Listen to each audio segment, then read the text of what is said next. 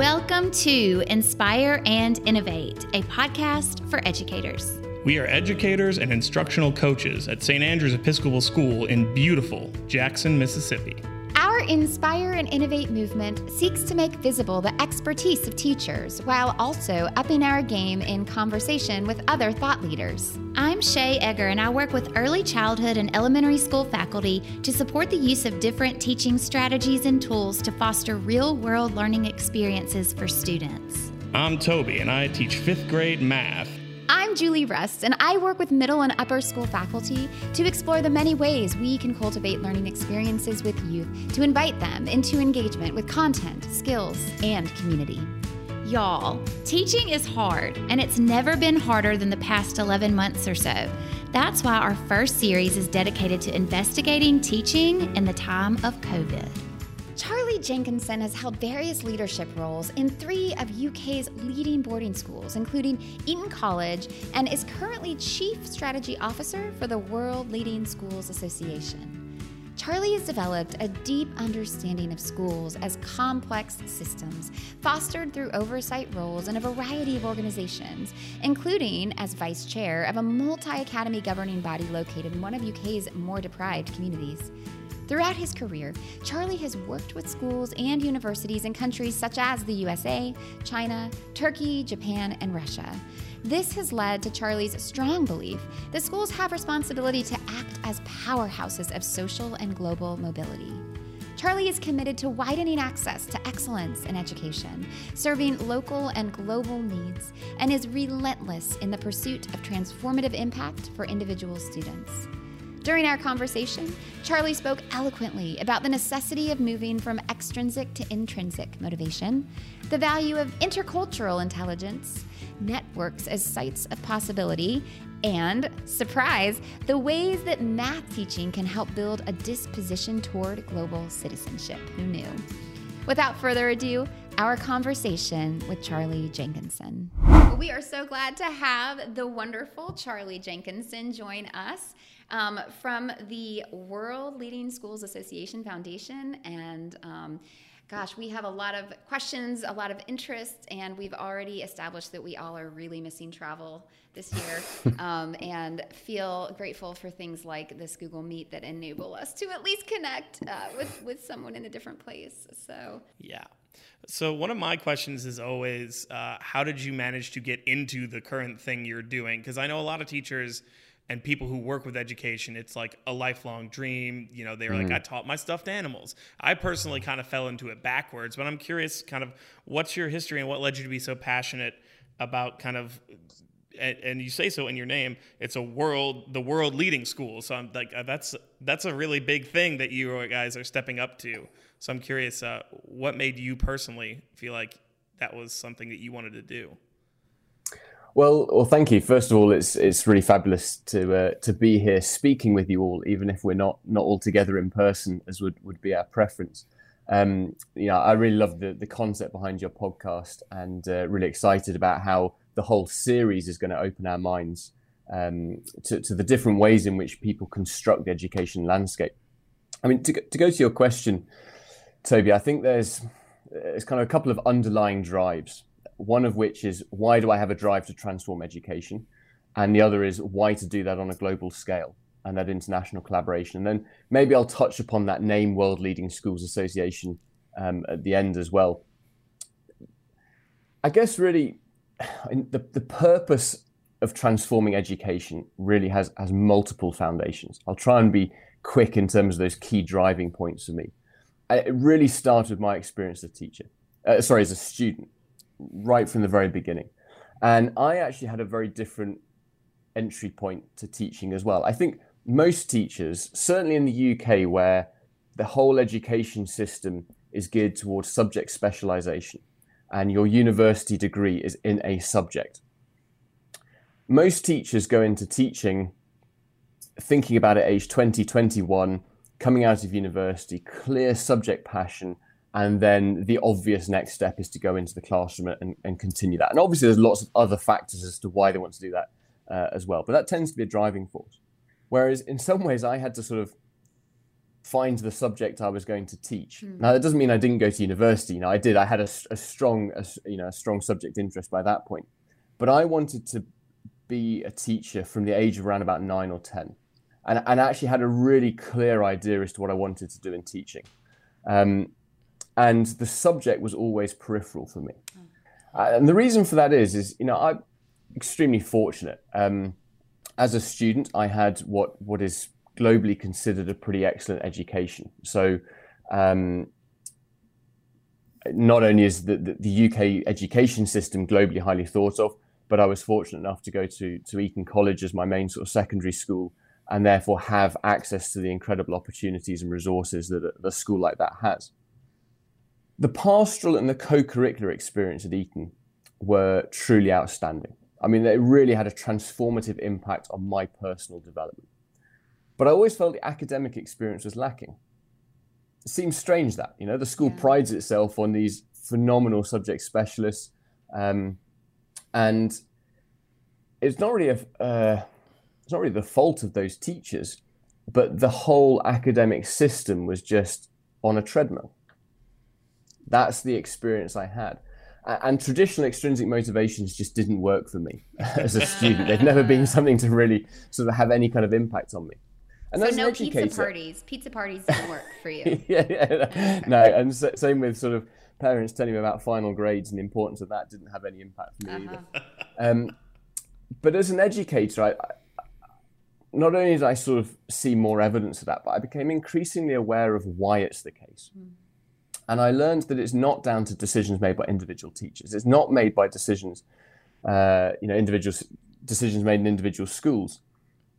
It's that there is this entire system driving these really powerful narratives that have set the target schools need to aim for. As we know, educators, same with healthcare workers, others in these sort of vocational service industries, extremely conscientious, they're committed, and they've become experts at hitting the bullseye of the targets that are foisted upon them. But I just believe educators are being forced to hit the wrong targets.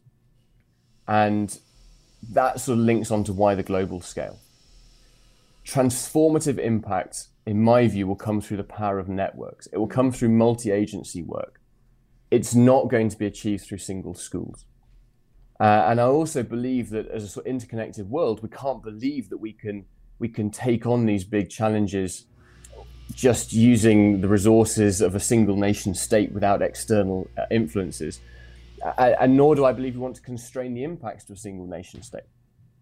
So, you know, there's sort of, that's been some of the underlying foundations. One quick example as well of the sort of a moment that influenced me as an educator and helped me understand the importance of human skills rather than just the sort of the performance that our systems drive us towards. I attended a talk by two survivors of the Srebrenica massacre.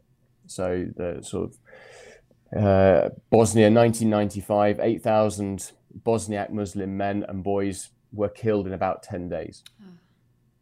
At the end of the talk, they left us with a really powerful message.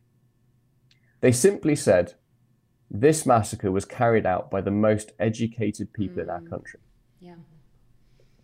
Now, what does that tell you about what we think of makes a great education and how we prioritize performance in you know, what can be easily measured over the human skills?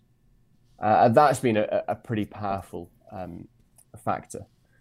So, yeah, there's been some big decisions. You know, I entered as a career, my career path in some ways was kind of pre-mapped out because there's not a huge number of choices in education. I was ambitious, so I wanted to be ahead.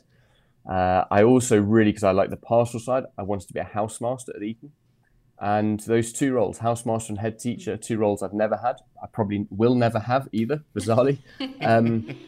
And always for good reasons, the things that have happened. When I was in the process of being offered headships, it kind of really struck me, what am I doing? I'm going to spend 4 years in a school, really focused on one or two core objectives set by governors to have impact. Why? So that's going to get me into the next slightly bigger school. Yeah. And by the time I've been through 2-3 schools, my hope, my belief when I started teaching was then I'll be able to go and do something really transformative. I'd seen heads who had retired and been able to go and do interesting things around the world. I sort of saw that's what I want to do. I could see that path.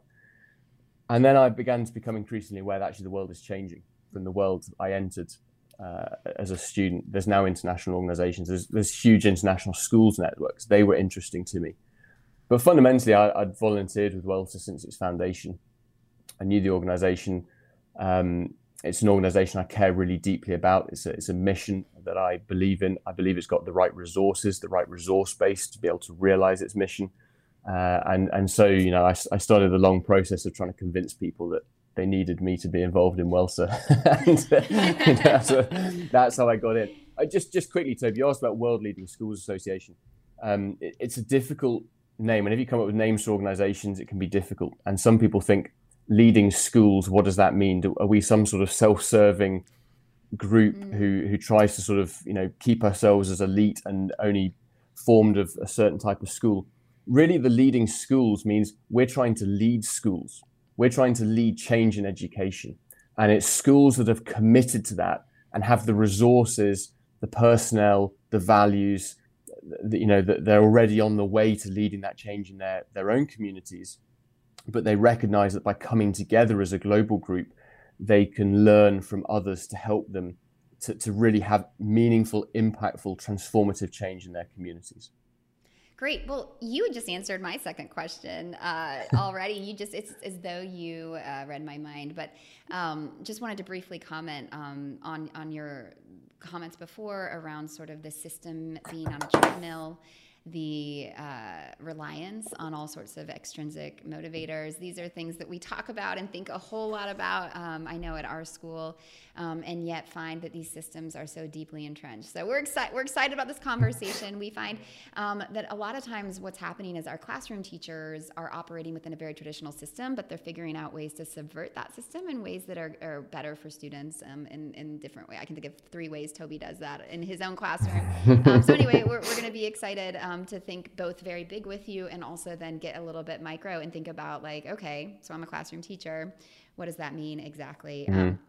So also heard a lot of reminded me of that very, very famous animated video with Sir Ken Robinson in terms of your talk about sort of we are producing these little systems. Absolutely, yeah, the treadmill, the industrialization. Yes, and I didn't know if it was because of your accent that I made that connection, but might have been. Well, so you have already hit on this mission and the vision of the World Leading Schools Association Foundation, and for our listeners that aren't familiar with it, on the website, it's all about fostering collaboration between students, educators, and leaders across secondary and university education contexts to foster cross-cultural dialogue and global citizens.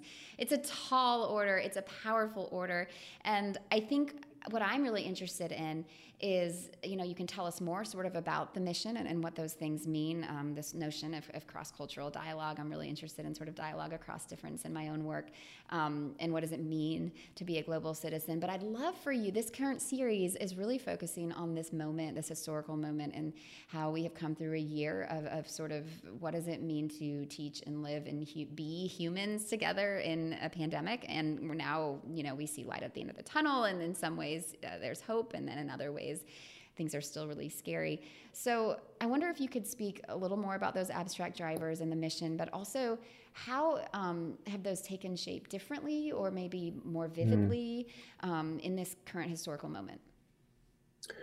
Yeah, certainly. And to start with that mission and really what drives WLSA as a foundation, fundamentally we believe that schools are the powerhouses of social and global mobility, and that children of all income levels, all backgrounds should be given the same opportunities to learn, to travel, and develop as global citizens. So, it's we don't believe that's the current reality. Fundamentally, that's why we exist as an organization. And we actually believe that rather than the sort of current paradigm of globalization changing that situation, it's actually increasing the gap. And it's increasing the gap between the haves and the have-nots. I mean, our last strategy meeting, we were all in agreement, really. The pandemic has exaggerated that even more. So as I said, before in response to Toby's question, our mission is to sort of lead change in education. And we do this by synthesizing global excellence. and that allows us to create globally accessible learning experiences for educators and students that no single school on its own could provide. So these experiences are unique, they are innovative, they are transformative because they're intercultural, and they ensure that learners develop the lens to see the world through the eyes of others. Not only do they develop the sense of purpose greater than themselves, but then they also develop the human skills to respectfully and meaningfully work with others towards appropriate, global change. And that last bit, I think, is particularly important. As I said, the current paradigm of globalization is not working. It does not respect the fact that there are other cultural ideals and perspectives that are not the same as those that had the power, certainly post-Second World War, the power to form the supranational institutions that now drive global activity. And so, when students around the world call for change, they don't always understand the organizational structures that are in place around the world. You need to work with those organizational structures. But that doesn't mean those organizational structures are fixed. They may take more time, more effort, involve more people to change them. But our students will be the people who have to make the decisions as to what they want to keep and what they want to change. And we want them to be very mindful and aware of that. So that's a sort of important thing. Does it matter following pandemic? Has the pandemic changed everything for us? Well, it matters more than ever. And that's the impact the pandemic's had. Not only because of the pandemic itself. I think the pandemic has played a really helpful role, if I may say so, kind of like a little bit selfishly. Obviously it's had incredibly negative impacts on huge numbers of people and things around the world. But one thing the pandemic has done is it has highlighted enduring challenges. Sort of highlight the challenges that drive this need for change. But what it's done positively is it's accelerated some of the key tools for change. And therefore, I think this is actually now a mission we have a responsibility to move quickly on. The conditions are right. We can't just stay in sort of preparation and future planning mode. The conditions are right. It's not just about the pandemic. Headlines around the world right now are dominated by situations, events, themes that demonstrate that the human skills we really value as educators are just not driving human interactions.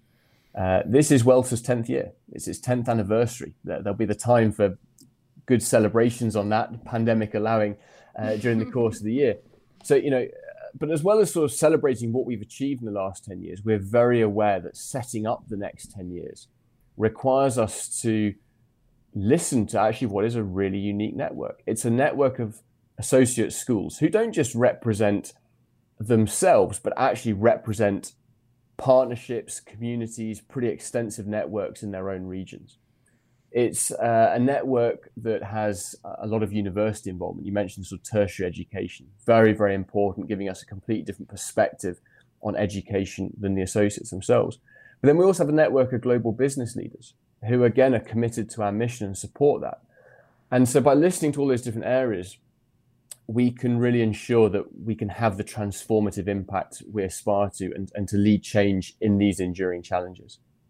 Happy almost birthday, by the way. I feel like we should break out the birthday cake and sing a little song, but we didn't practice our harmonies.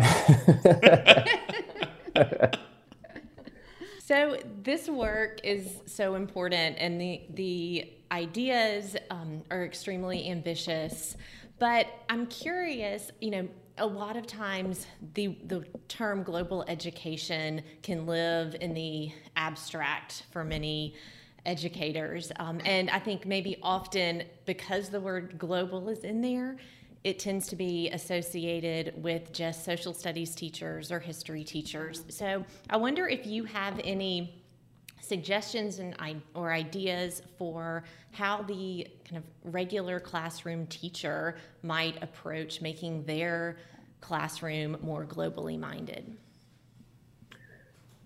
Yeah, great question, because we do spend too much time in the abstract. And I may not physically be traveling at 37,000 feet on a jet going around the world, but I certainly spend a lot of my life, sort of head up high in the clouds.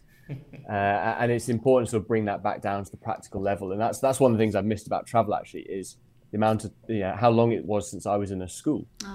And actually sort of seeing the impact of this, because I can see the impact of specific WLSA programs, but we know WLSA programs don't exist in isolation. They are part of a really important series of sort of coherent and connected events and experiences in a child's life. And what the schools do is really prime students for these experiences. And I think in some ways what WLSA then tries to do is then provide those experiences that the school themselves can't provide. One school that's got intercultural things, but that if we were just doing them in isolation, they'd be so superficial. They need that groundwork. So maybe it's worth talking a little bit first of all about some of the practical things WLSA does, and then we can take that down to, okay, what does that mean from the regular teacher in a school?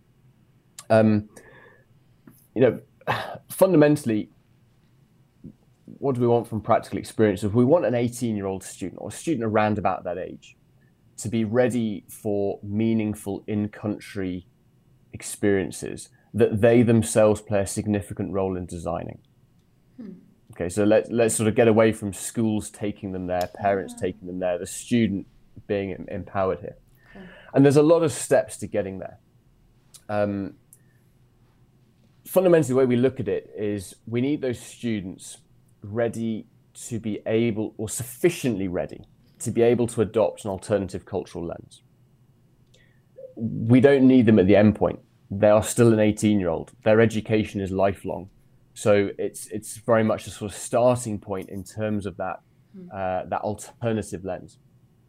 So if a student was, for example, to join our Global Scholars Program, which generally the experiences there are about sort of 2 weeks in another country, engaged in intercultural problem solving, where you're doing that in major global businesses. So, for example, if a student comes to China, they will go and spend a couple of days with some executives at Huawei.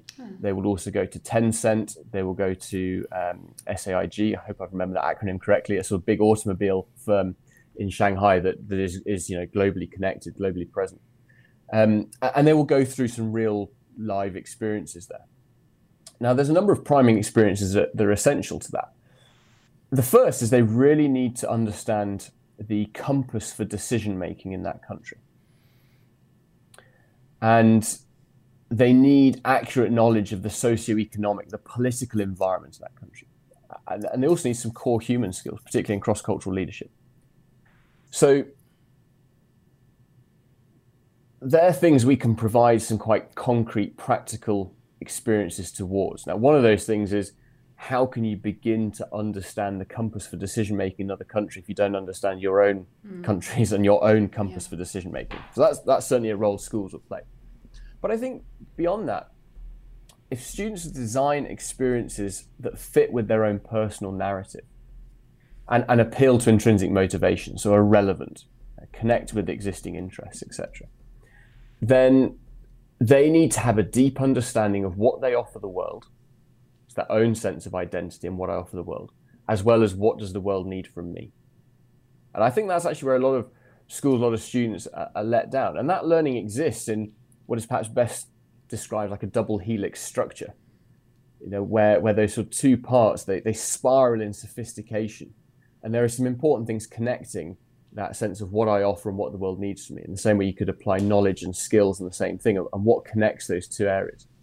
And for WLSA, that's about organizing that learning through action projects, small action projects that grow in their sophistication, grow in their scale. They may start off, the concept of the world for a 14-year-old is very different from your concept of the world and my concept of the world, So we got to start with actually the world, and trying to talk to them about places that are far distant, they've got no chance of understanding and they're too complex. I think that's just wasted time in education.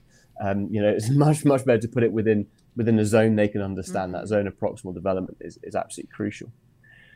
So these action projects, drawing upon their knowledge, their skills, relevant to their needs, is really important. And we're moving away from trying to offer single one-off long courses to designing much smaller, bite-sized learning experiences that build coherence in the minds of our students, or help them build coherence in their own minds through the action projects they engage with. So social impact, social entrepreneurship, all these things are really important for us, because what you also need is you need a propensity for action.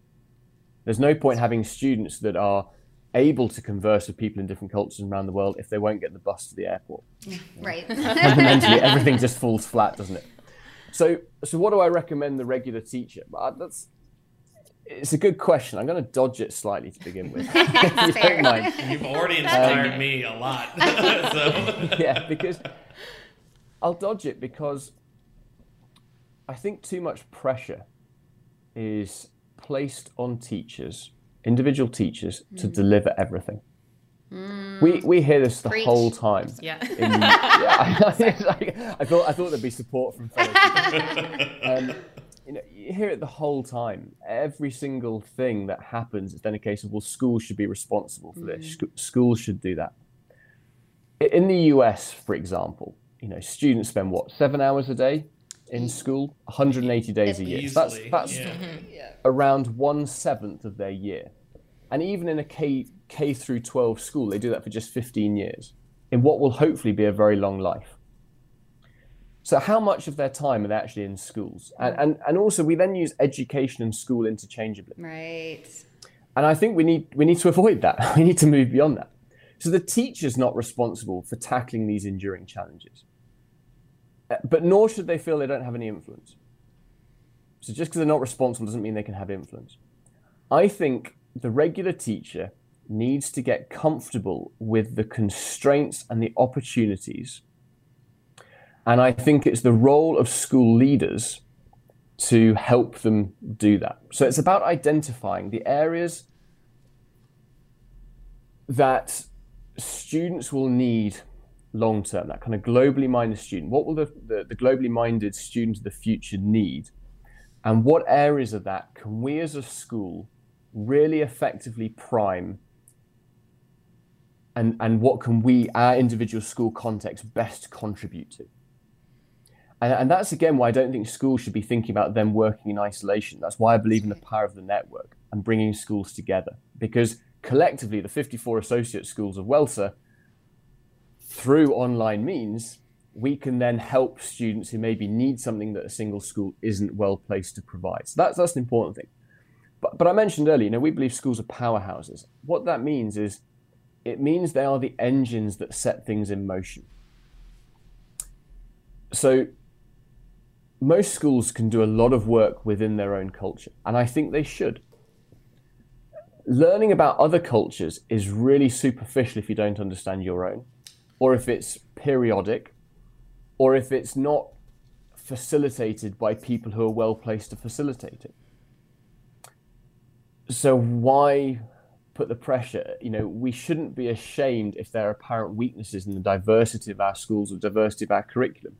We have limited resources at our disposal. We need to be mindful of what we can do, and we need to be mindful of where we can make good connections to help us with those gaps, and to either be able to work those and integrate them into the sort of the experience we can provide, that bigger package we provide our students and their families, or be able to point them in the right direction and to say there are things you can do outside of school. A quick example, maybe. A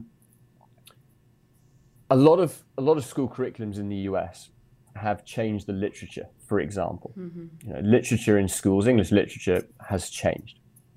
And that's driven by a need to have a more globally minded or a more diverse literature base. And that's not something I disagree with.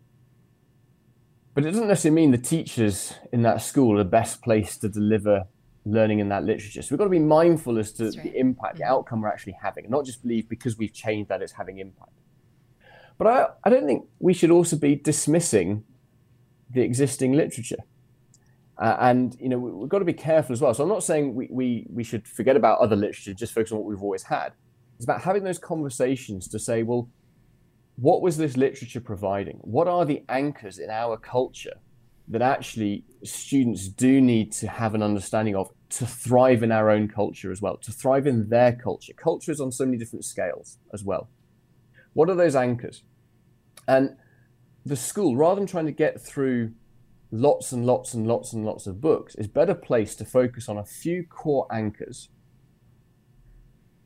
deliver those in a really meaningful, authentic way. So to use the strengths, the skills, experience of the teacher to deliver the literature they're comfortable with, but to then allow students to go and explore literature that is relevant and has interest to them, that is not driven by somebody else saying this is important, you read, but that they then start thinking, because actually we could all come up with lists of hundreds of thousands of books that a child should read in their life. The reality is they're going to read a fraction of those. So it's better that the ones they read are the ones they're going to engage with. And engagement comes from interest, it comes from relevance, all those different things that drive intrinsic motivation. And so I think we need to give space. It's not about what should the teacher be doing and actually doing something meaningful the whole time. It should be, what opportunities is that teacher creating? And how are they getting those students to then want to go and dive deeper into something that's important? And then you've got the power of the group. When those students come back and you've got a group of maybe 15, 20 students who have been looking at different things, they also learn from each other. Whereas the sort of existing paradigm is very teacher-centric, very controlled. And I think that leads to globally minded, because what it does is it fosters a sense of, a sense of responsibility. It fosters a sense of curiosity and a desire to engage. And it also shows that there are many different ways of getting to the same point. All those students in the class may be reading different books, thinking about things in different ways, but then there are also some overarching themes, some points that connect them. I hope I haven't wandered too much there from the focus of your question. As a past English teacher, that's what the game is, right? That is absolutely what it is. You may have a shared text, but if you're not also offering opportunities for a thematic sort of, what you're describing is the classic literature circle thing we talk about in English education, right? Like everyone's reading a book around a singular theme, but then you come together, right? And then you have 16 different sorts of perspectives and windows and mirrors with which to make sense of it. So I could think about all the different ways to set that up. Yes. Yeah, I'll just add in one other thing. This connects with what I said at the beginning, my academic experience at school being unfulfilling. I remember my father used to spend so long the holidays. Well, what are you reading around your subjects? What are you reading around your subjects? I used to get this thing about reading around subjects. I had no idea what this meant. What do you mean by reading around subjects? How do you read around subjects? I go to school, I get given textbooks, I get told what to do, our time is filled. What do you mean by reading around subjects? And I think that is an important starting point, because it links again to this sense of, how do you develop your sense of purpose? And you can't go and there's one thing being globally minded, there's another thing being globally active. There's another thing, being globally impactful. You can't do that unless you have a sense of purpose. What is your purpose? And I think schools talk an awful lot about trying to develop purpose and identity in the students. But then they never give the students any opportunity to sort of find their own. It's like character education. You will become this character that predetermines you need to move towards. That you will have this purpose that we are telling you need to have. Sorry, I wander off. No, it's wonderful. Okay, this may be a British American moment. I need reading round your subjects. Does that refer to reading books that are interdisciplinary? What does reading round mean? It's a great question. Did we ever figure it out? I mean, it is about sort of reading and seeing the connections beyond that. I think it's going to differ based on the particular subject. Now, I specialize more in geography, history, things like languages. And it's going to be different if you are, depending on the particular topics and the things that interest you. But for example, there was obvious connections between history and geography. So I was very interested when I got to university. I spent a lot of time looking at development studies, for example. And, but initially I wanted to apply to do history at university because I was really interested in the scramble for Africa that we was doing, because that sort of colonial period interested me. And that wasn't taught in geography. It was only when I was writing my A-level exams, I suddenly thought, actually, what I want to do is geography at university. I had to sort of change everything. So, I would have, if I'd been reading around my subject a lot more, so in geography, looking at populations, things, I would have seen some of those connections to history. If I'd been reading around the history an awful lot more, I'd have seen the connections in the geography. But it is a lot more complex. It's simple things. When I was at university, I studied Victorian cities as a module, and the reading list was Charles Dickens. Well, hang on, why am I doing English literature reading list and fiction when I'm in a, I was looking at more practical things. Well, it's because Dickens is the place you should be. Now, why I was doing Victorian cities, well, you can't understand a third world city in the modern context unless you understand a Victorian city. So Dickens is as relevant now as it was then. And so even that sort of fiction, even these other important cultural anchors in our lives can also have, connections to what we're doing. But it's about more than connections. It's about it's the exploration. That's such a beautiful phrase I'm going to now use that I've never heard or thought about, and I am in reading education. And so this notion of reading around your classes, we talk a lot about content area literacies and what texts are you using, but now I'm hearing it as an exploration. So how are we giving youth ways to almost play their way around, like the way you would in a museum, right? An exhibit, and you walk around and you find what interests you. To curiosity, yeah. Yeah. We have a new term. We have a new term. Good. I really loved what you were saying about offering more bite-sized chunks. So, and like starting closer to home. I was really into that, and my mind kept coming back to like mission trips and stuff like that as a way of like trying on a different cultural lens too, and just trying to think like, what are the bite-sized things we can do at St. Andrews for our kids? And what are the opportunities? It's obviously going into Jackson and the surrounding areas and just figuring out, because there's a lot of opportunities that I think I would love to start being really intentional about with students. I think bite size is the key for all of us. Whoever's listening to this podcast, whether you're in Jackson or in more of a rural county in Mississippi, whatever school you're at, you can think of ways to engage students in that way. Yeah, agreed. I also loved your emphasis on the power of networks, that like a school's not an island and we can't do everything at all to everyone, but that by interacting with other schools and being a part of networks like World Leading Schools Association, or even networking with people and places in our local communities, that then education is so much more powerful for our students. So if anyone listening wants to partner with us, please want to send letters to my 5th grade students about math, let's do it. Let's do a it. Letter exchange. Yes. Oh, here's how I solved this problem. Now it's your turn. Oh my gosh. I love that just excited you so much. Well, I think a great extension to that, and it's something I spoke with Tom Shepherd about a few months ago. We're as an organization, we're we are going to launch the Global Impact Program in September. And the Global Impact Program is a sort of a way in which we're putting together some of our existing things, cross-cultural leadership program, but also putting this together, other courses, other experiences that we're designing. And, you sort of imagine Jackson, you mentioned Jackson, Toby. Jackson as a place for students to go to deeply understand civil rights and to understand the experience. It's the cultural anchors that drive the current narrative and the rhetoric in the US today. Those are not things I can read about those in the UK, but it's very different from actually being to a place where those things have been pulled together.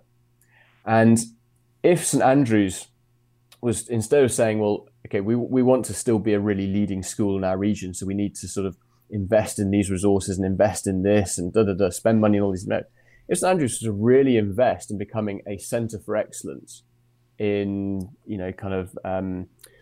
however you want to frame the kind of the studies of civil rights in the US, and those 53 other WLSA associate schools are going to become centres for excellence in other areas, then there's a whole load of things that St. Andrews can provide that those other schools can access and integrate into their own curriculum by having specialist experts given towards creating and designing experiences that can then be globally accessible accessible online, but then ultimately lead to students then saying, you know where I need to be this summer?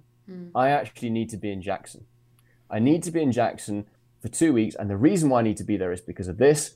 And what I'm going to be doing after that is this. This is what's going to allow me to do. That, to me, is a sort of power of networks, an exciting thing. And then means that, you know, that each of these individual schools starts developing, again, a sort of a sense of purpose within its own school. That when you go back to that question of how do we develop globally minded, well, you don't have to do that by covering everything. You know, if that's your particular thing that you can really offer, and you've got the museums on site, you've got the, you know, the experts, presumably at local universities, local organizations who can contribute towards that, then that's what you should focus on.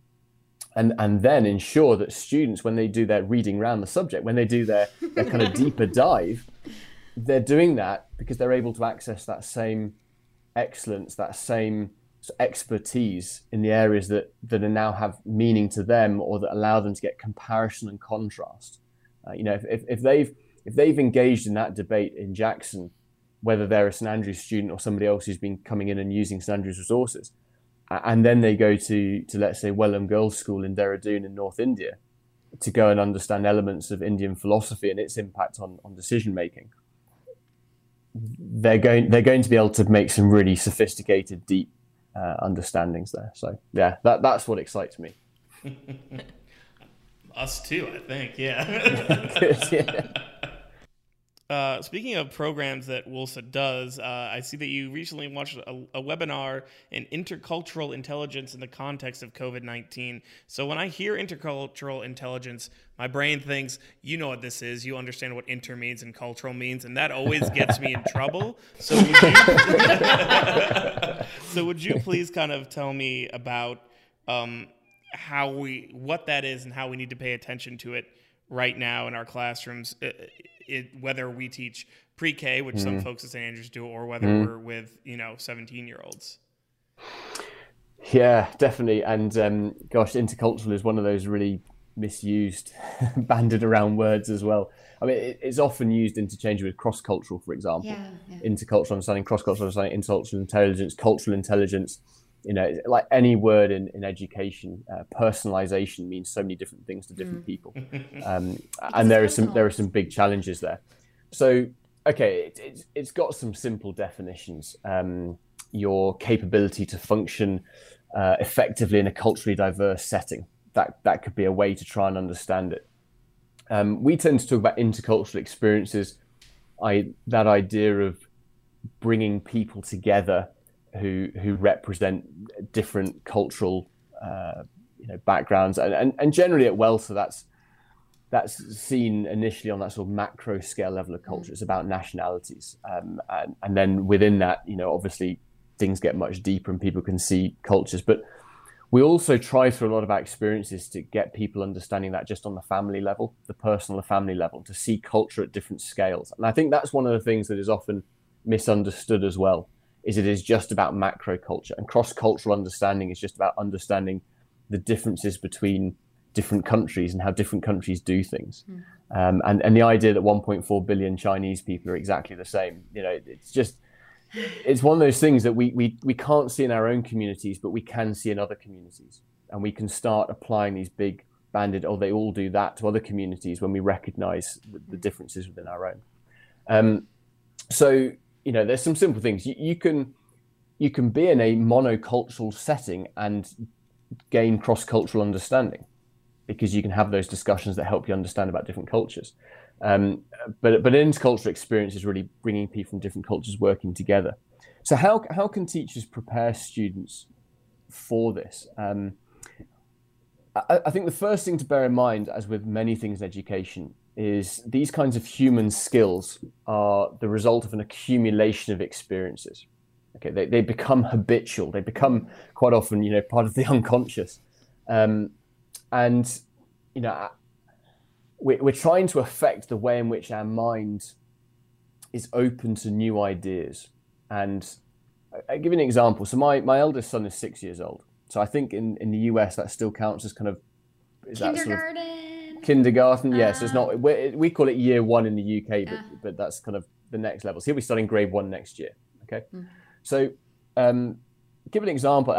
I've seen this firsthand because, of course, with remote learning, he spent a lot of time in my office near me doing his schoolwork, and it sort of highlighted something, a big contrast between how I learnt maths when I was his age and how he's learning maths.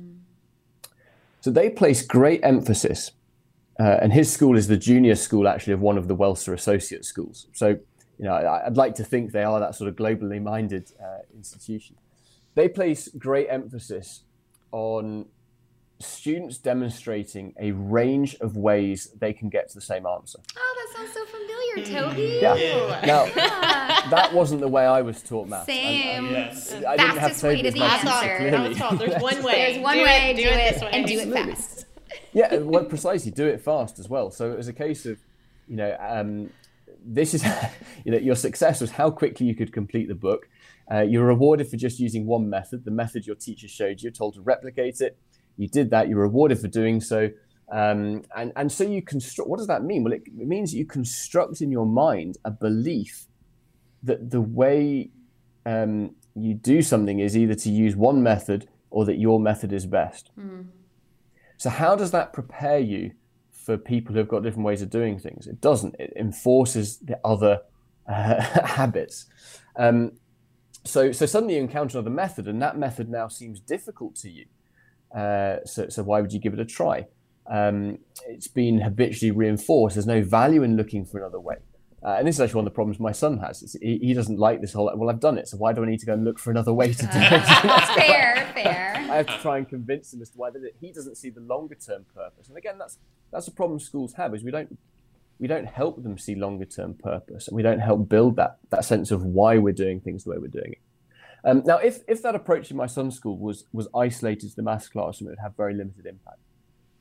So it can't be something that a single teacher is doing either. There has to be a sense to which colleagues come together and the school agrees on certain things and sets its values. And that's where school leaders, again, become so important in what they sense. I think other ways, schools spend a lot of time putting student work up on the wall.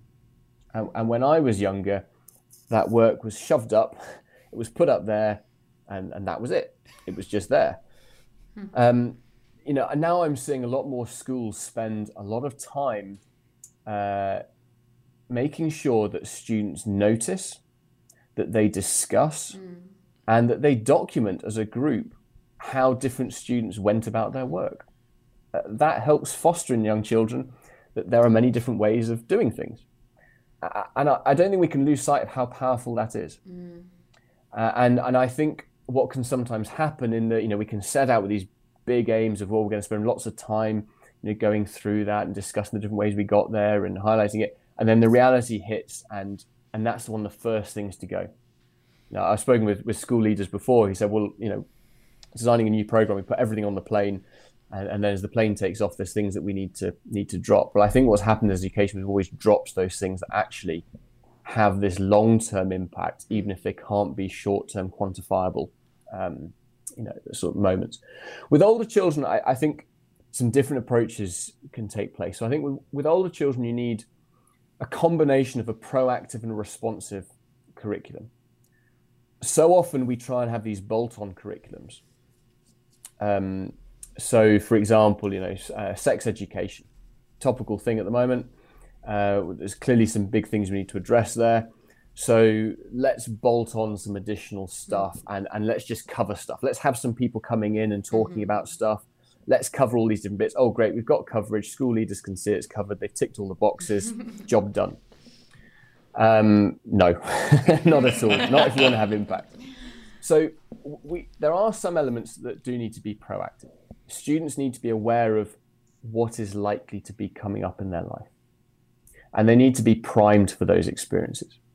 But most of the work needs to be responsive, responding to what then happens. Right. And as teachers, it's those teachable moments. And it's about having the resources and the confidence and the skill base to then be able to deliver those responsive moments that have impact because they're now relevant. I mean, I've used the word relevant a lot of times in this podcast. I hope people at home aren't thinking, I wish it was more relevant to our needs, you know.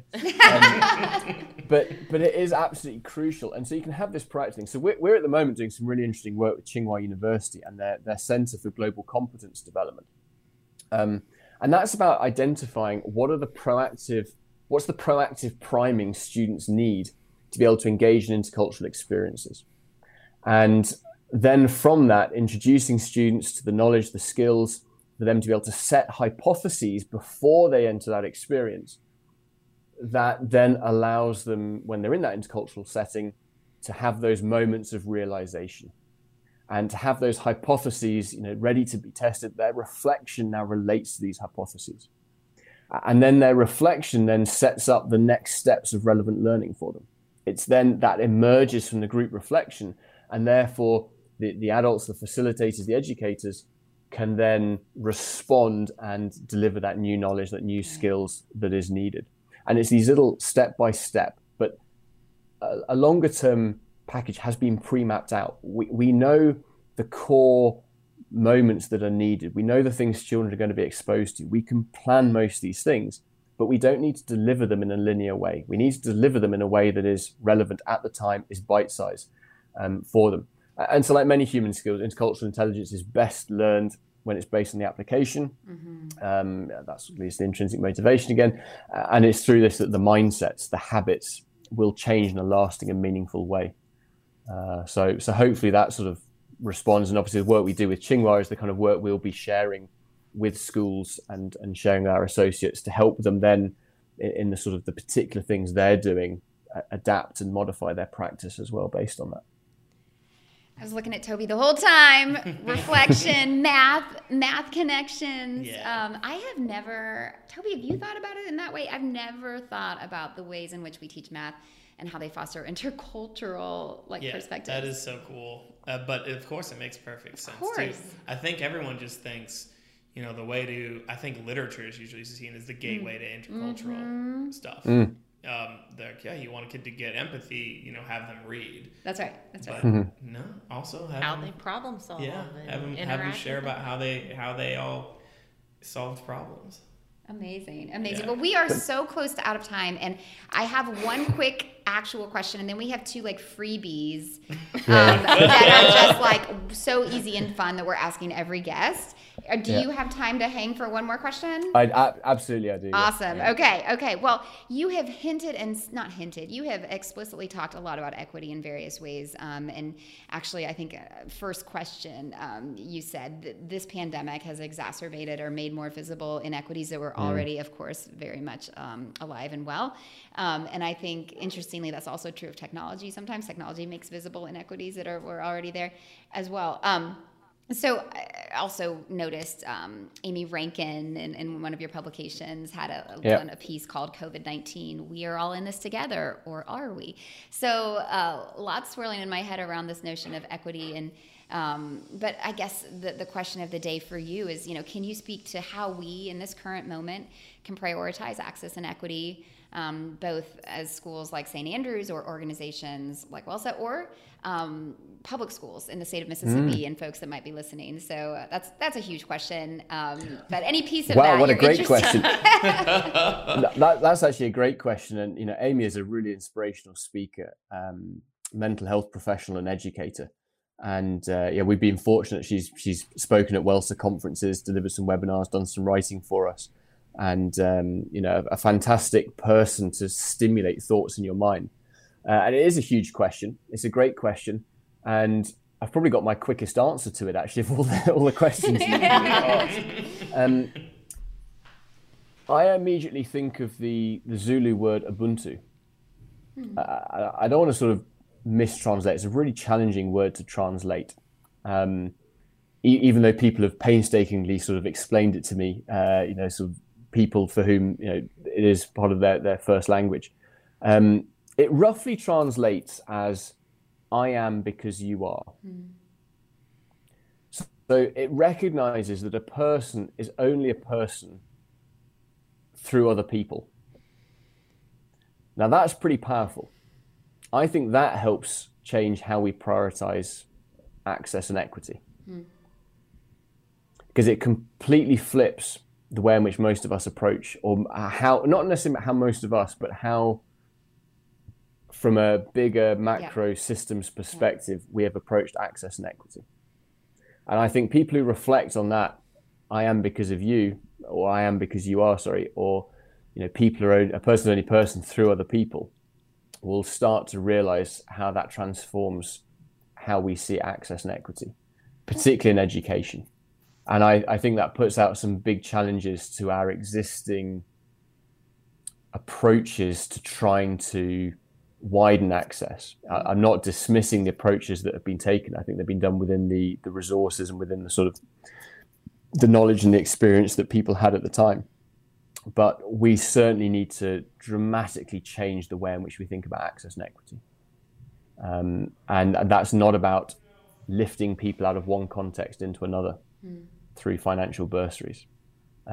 It's about thinking about those other communities, the communities those people are in, and really shifting the whole way in which we view that. So yeah, I'll stop there, aware of time. I'll use that as my excuse to not get myself drawn deeper into what is a really, really big, challenging question. But hopefully that helps. That's how I see it, and that's how I think about it.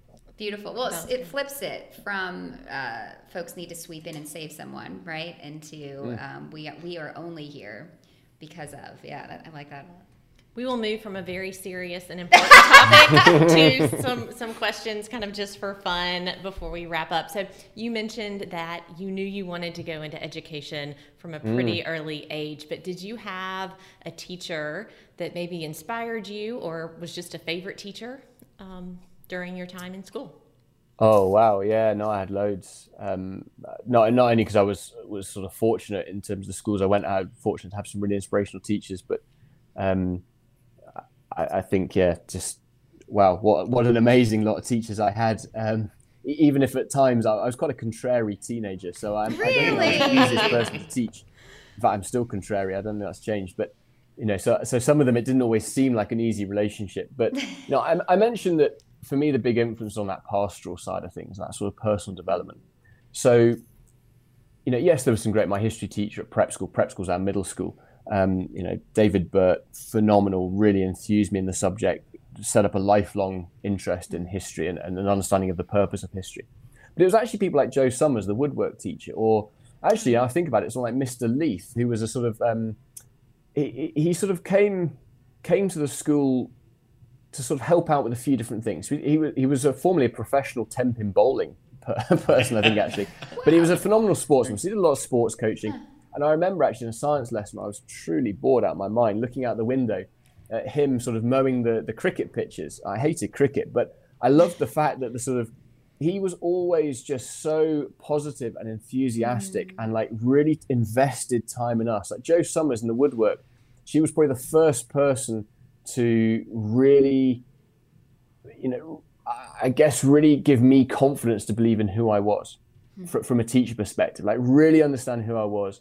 And that was reinforced. By the time I got to Eton, the pastoral life, it's no surprise that some of the big influences, they've gone on to be great headmasters. My two housemasters, John Clawton, then Tom Batty, my tutor, Alistair Land, who went on to be, he's now head of Harrow.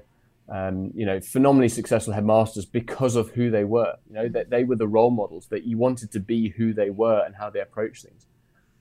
But it's also worth actually not just the teachers when I was a student, but the teachers when I was a teacher. So those who taught me to teach.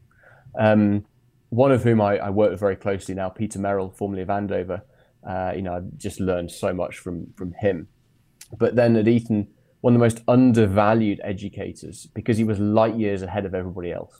Phil McLeod. He was mainly a PE teacher, did some geography teaching in my department. We did big field trips together to all sorts of places.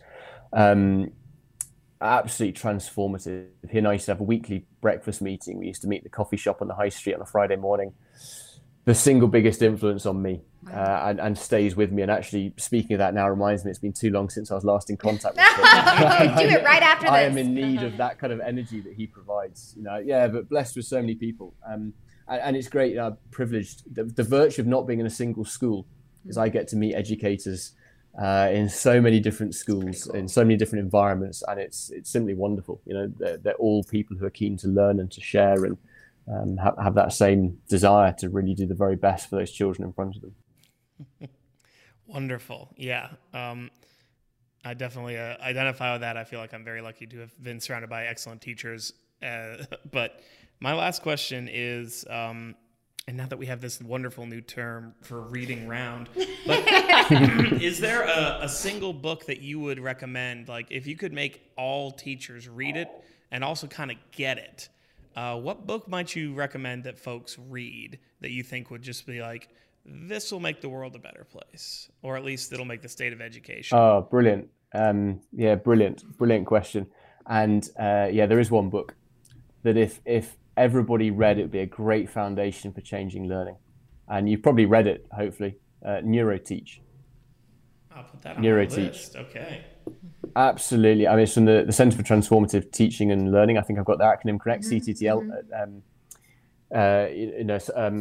St Andrews in Delaware. And that book, it's just, if all teachers could get a firm understanding of the science of learning and enough understanding of the brain, we'd have a different education system. You could do everything else from that. The big challenge we face is that's the thing that is currently lacking, is that. And so changing teachers and changing education, because it's not just teachers then, it's school leaders. You know, those teachers will become school leaders. So it's not just change that. If everybody had that as a foundation, wow, we would be making rapid advancement in education. I think our students would be delighted if we all read it. Charlie, I'm making a list right now of like dream if we can have book clubs this summer, and that is on there. So Toby, yeah, definitely get it on there. Yeah, I will. Let's do it. So really accessible. The hardware. Good. The hardware, yeah, exactly. Yeah, it's beautifully written, so cleverly put together, accessible, wonderful, and really impactful. And you can go and apply it immediately. Yeah, it's not one of those books. That's what we like. You know, yeah, absolutely. Charlie, this has bring it forward from the summer. Get them reading it sooner. Oh, you're right. Why wait? Fair. Why wait? Fair. And rereading books is good for book clubs. Come on. Also love a good reread. That's right. That is right. Well, Charlie, it has been an absolute pleasure. Thank you so much for joining us from the beautiful, it's been wonderful. Thank you so much. Outskirts of London. I guess you're not really the outskirts of London. 2 hours away. Thankfully not. No, thankfully. Okay. Just the beautiful rural England, countryside. Yeah. And yeah, this has just been great. I feel inspired. I know. Yep. We feel ready to go.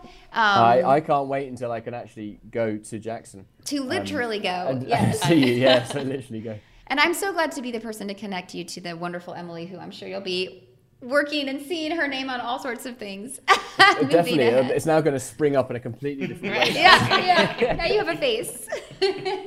Definitely, yeah.